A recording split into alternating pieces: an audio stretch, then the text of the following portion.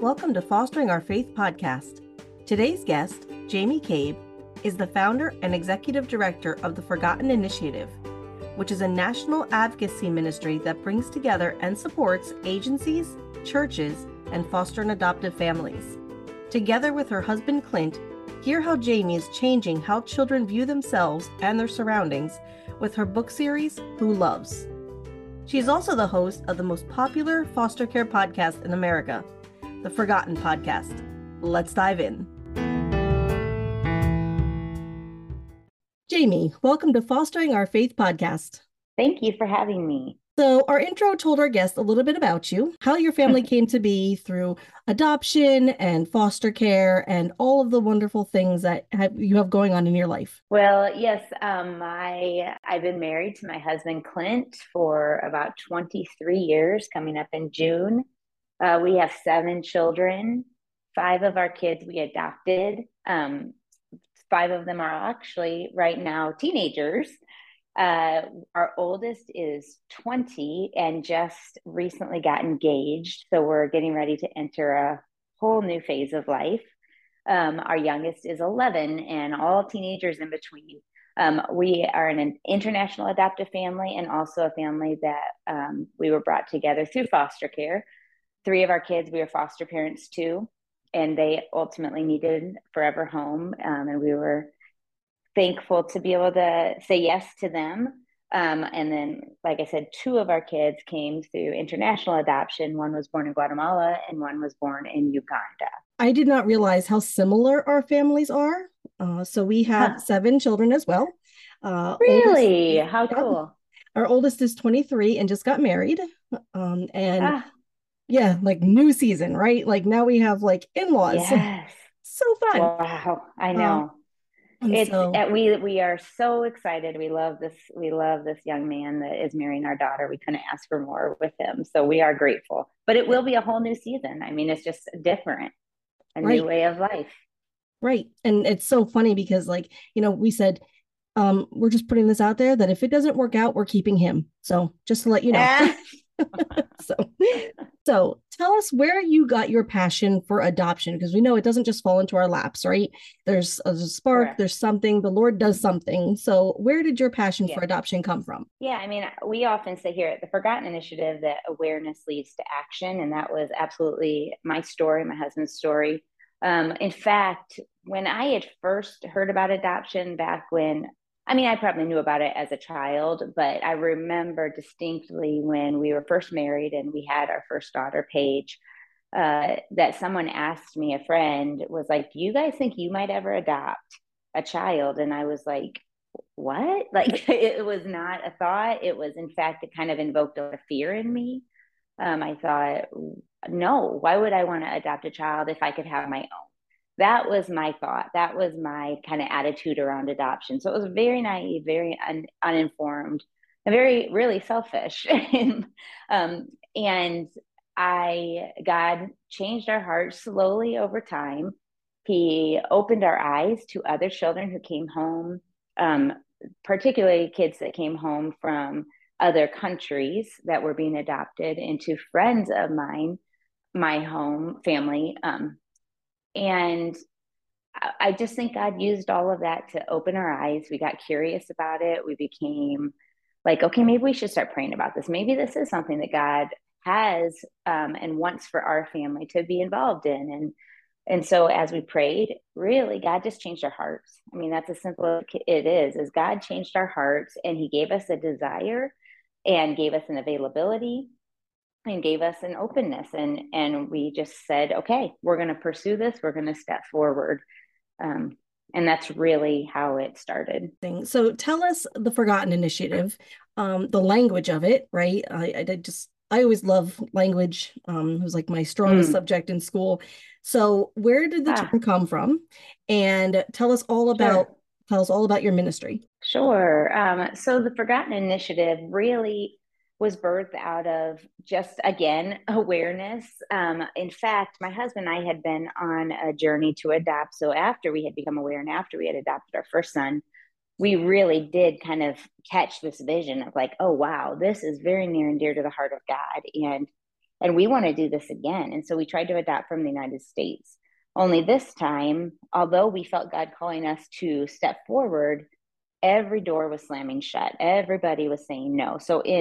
We were trying to adopt from the United States. So in the US, birth moms can look at pictures of the pre-adoptive families. They can look at stories about the families tell them about themselves, and the birth mom will choose, who do I want my child to go to?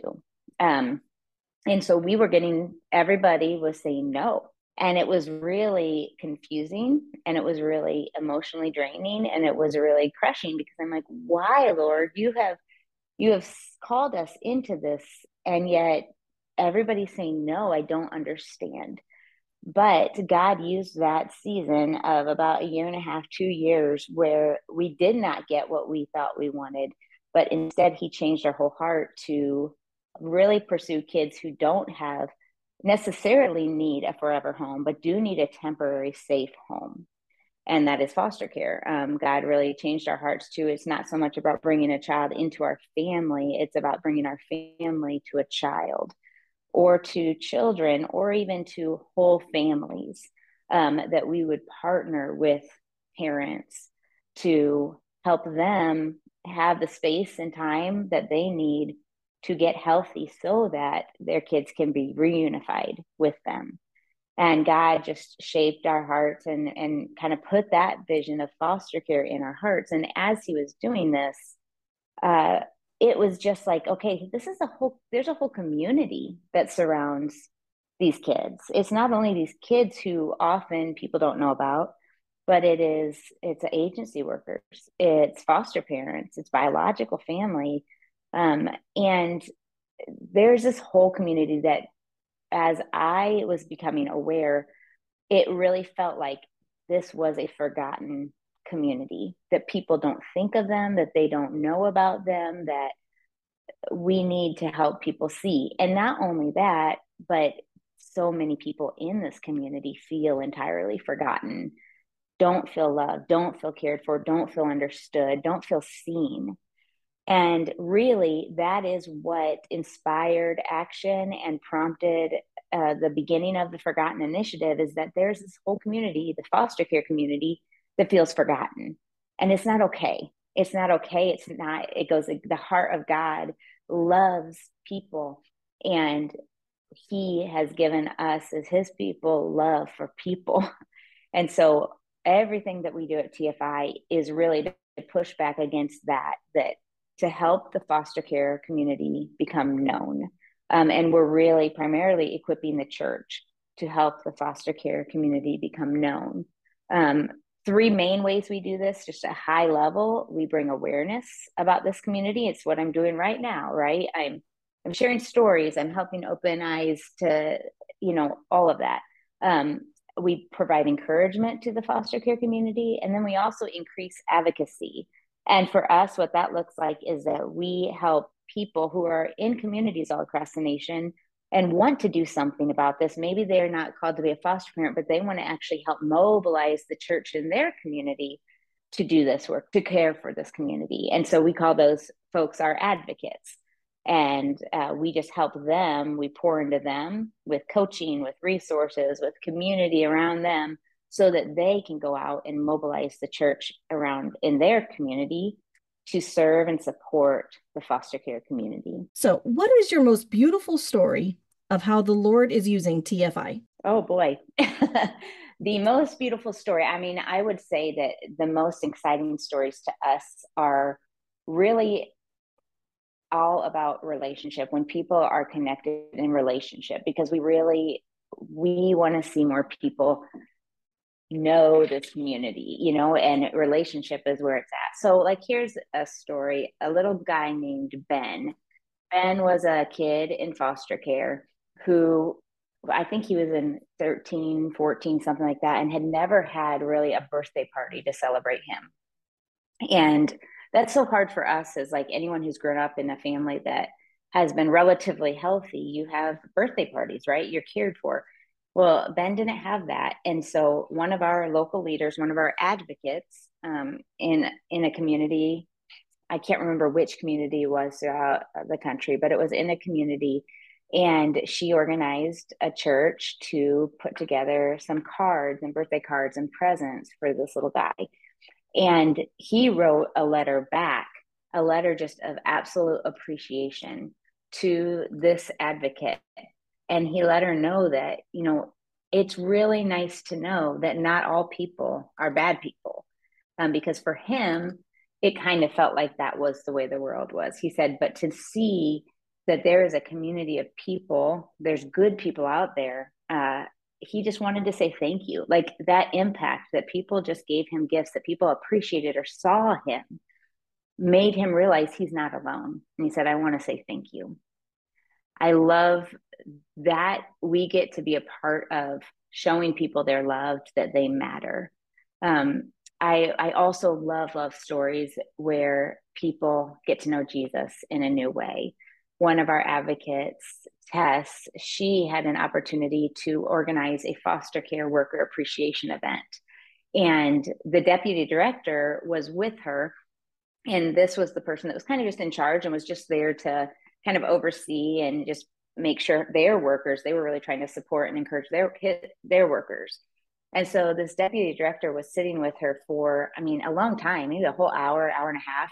And Tess shared how that was really kind of intimidating. You know how it is when you don't know someone very well and you're sitting next to each other and you're like, do I talk to them? Do I not? There were regular quiet gaps between, people coming and going and saying things. And Tess shared it was pretty awkward at first, honestly. But then they started talking and started to kind of just get to know each other. In fact, Tess started to share her testimony and explain how God had equipped the church with an incredible opportunity to encourage and support the foster care community. And it wasn't long before this deputy director started to share her own background and faith experience with Tess. In fact, she had fallen away from her faith after a real tragedy in her family. And this deputy director shared that it's because of what I'm seeing in the way this church that you've mobilized. So Tess has mobilized this church to consistently be generous, to consistently care for the deputy director and her staff, that now she said, I feel compelled to return to church. I feel compelled to recommit my life to God. It's because I've seen your consistency that I realize that God is good and that I want him back in my life. And she recommitted her life to him. And Tess has shared with us that several times since that conversation, the deputy director has reached back to her just saying, I want you to know that our conversation made a lasting impact on my faith. And so it's in what feels like these small moments, but it's the small, consistent relational opportunities that we provide for our people. That's where people's lives are changed. Those are the stories that make me excited. Wow. So two things. Between the ages of 7 to 13, Christmas for me did not look like a traditional Christmas. And one particular Christmas, I remember, I'm aging myself, I wanted a caboodle. I wanted this caboodle. I wanted all the makeup in it because I see my friends with their lip gloss and their, all the things. And I'm like, come on, Mom, come on. So Christmas morning, I have one present under the tree, and it was a caboodle, a broken one that was clearly used, and nothing was inside. And, it's just one of those like defining moments of your childhood, right? Well, here's where healing happens. It was 3 years ago. Our family does this tradition where it's called present closet, which is like, surprise, we're going to pull a present out like at 6 o'clock at night that you didn't know was coming. And for that particular Christmas, my husband bought me a caboodle and put all of my daughter went out and got all my favorite makeup and just that healing that happens when it's almost like a redo, like, and so I'm picturing this like 13, 14-year-old boy, and I 100% like, yeah, that's what this is all about, is getting into, and for us, it's about my 13-year-old self entering care, right? And what if the church showed up? And what if the Mm, church showed up and yeah. prayed for me in my living room and brought me, Mm, brought me things and was in my world. And then, hey, next week we're having a picnic. Come to our picnic, right? And just getting right. into the lives of the people that God puts in our path. And that's what our ministry is about too. It's the same concept of just, bowling people over with the idea that we're here for you. And even Hmm. after the adoption, because adoption day, everybody disappears, right? So even after the Sure. adoption, we'll have a party for you, and we're still here for you. You're still part of our support group and all the wonderful things. So I mean, just love Mm, that. And I love that you use the word compelled because our last guest was Paul Hastings mm, and talking about foster care and adoption and that word compelled, right? You don't just walk into a family services, right? As a Christian, you're compelled mm, to do this. And so I love that word. It's so mm. appropriate for Christian That's foster awesome. parents. So it just tied right in so beautifully. So Jami, can you tell us something that the average person probably wouldn't know about foster care? That's a great question because I think that so many of us, we don't know until we know, right? I remember recently hearing in my own community about a little boy, probably 8, 9, who was spending days and nights in the DCFS office because there was nobody, no foster homes that would take him. One of our advocates here in this area was walking into the agency with some backpacks, backpacks filled with new and comfort items for kids, like diapers for little ones, like little toys, onesies, sippy cups, all the way up to teenage stuff, just so that because so many times kids come into foster care with nothing, or they might come with a few of their belongings in a garbage bag. And so she came in to the office, and as she's bringing these backpacks that kids are supposed to take with them to foster homes, she sees a child.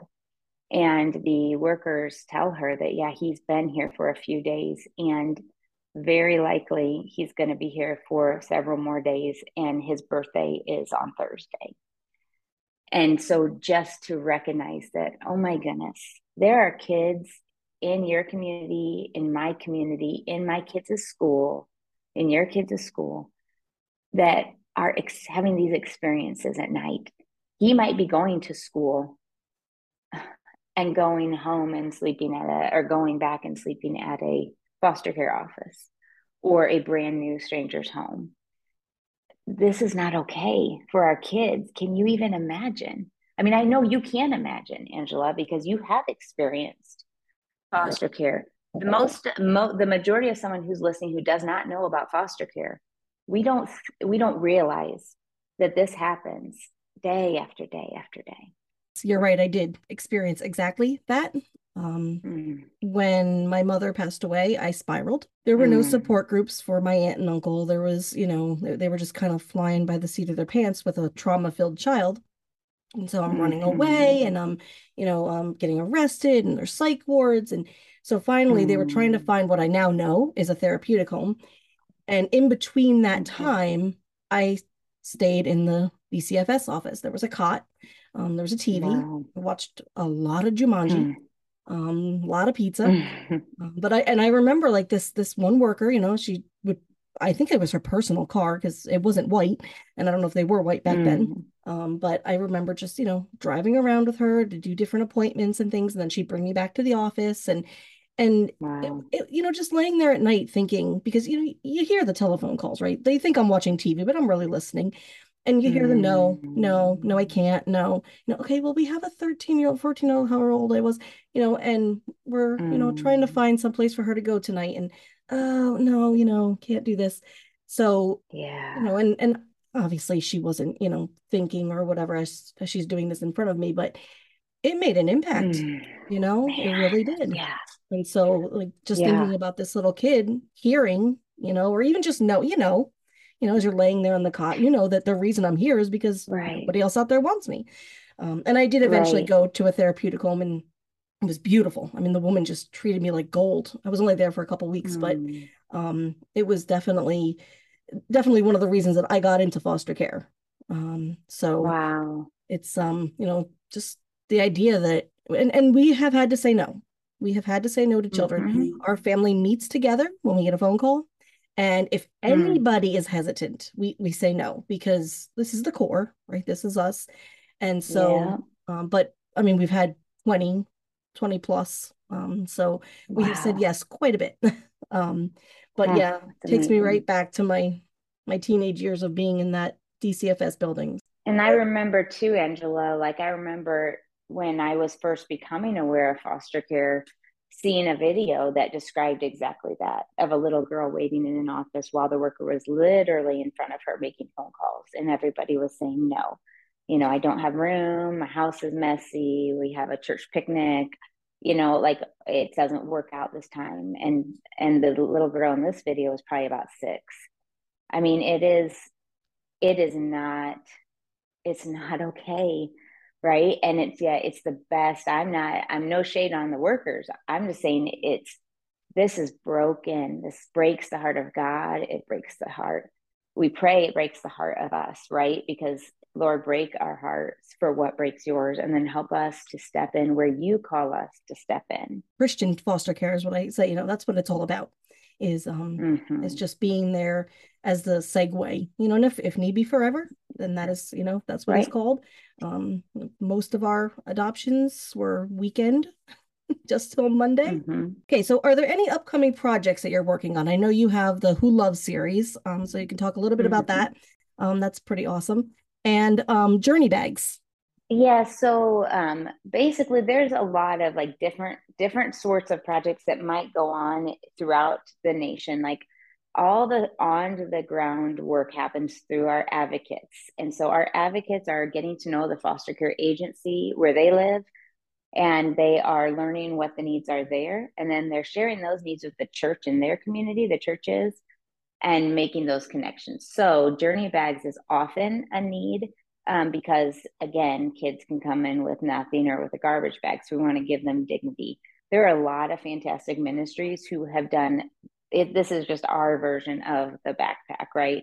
It's new items. It's like I already shared. So I mean, there have been thousands of those bags that have given out over the years. The book series is something that we wrote about 5 or 6, maybe two. I can't honestly. It's been several years that we wrote these books, and the whole premise of these books are to help kids know that although there are many moving pieces, many people in and out of your lives in foster care as a child in foster care, this also highlights the many people that care about you. They're there because they want good for you.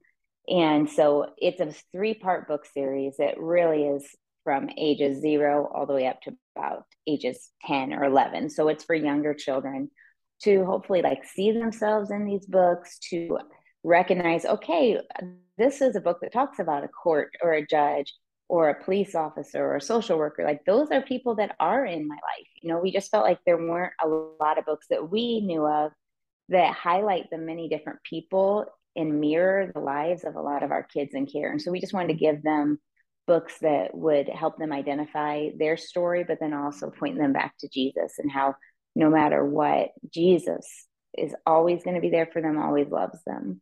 So that's the book series. And they've been just it's been an awesome thing to see those go into the hands of thousands and thousands of kids and families. And such a gift for us when we get a picture of a kid reading a book or a story about how that book helped open up a conversation that needed to happen.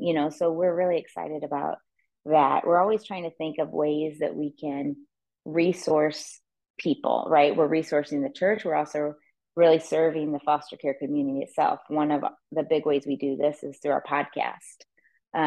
We have a podcast where I get to interview members of the foster care community. So Angela, a lot like what you're doing here, interview members of the foster care community or folks that can bring help and encouragement to the foster care community.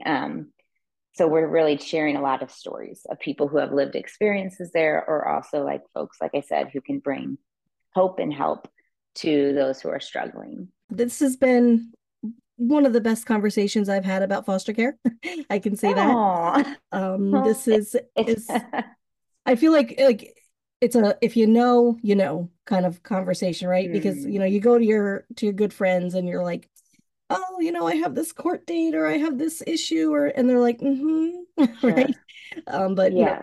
Talking to somebody who's walked in the trenches is a completely different conversation. Thank you for being on today's episode and for sharing so deeply all that the Lord is doing through you, your family, and TFI. This has certainly been an honor. Lord, we thank you for Jami, her husband, and her family. We thank you for her heart for children and the desire to follow you. We ask that you give her mercy and strength as she takes on the giant tasks that you have provided for her. We thank you for being the light to her path. We pray all of this in the mighty name of Jesus. Amen.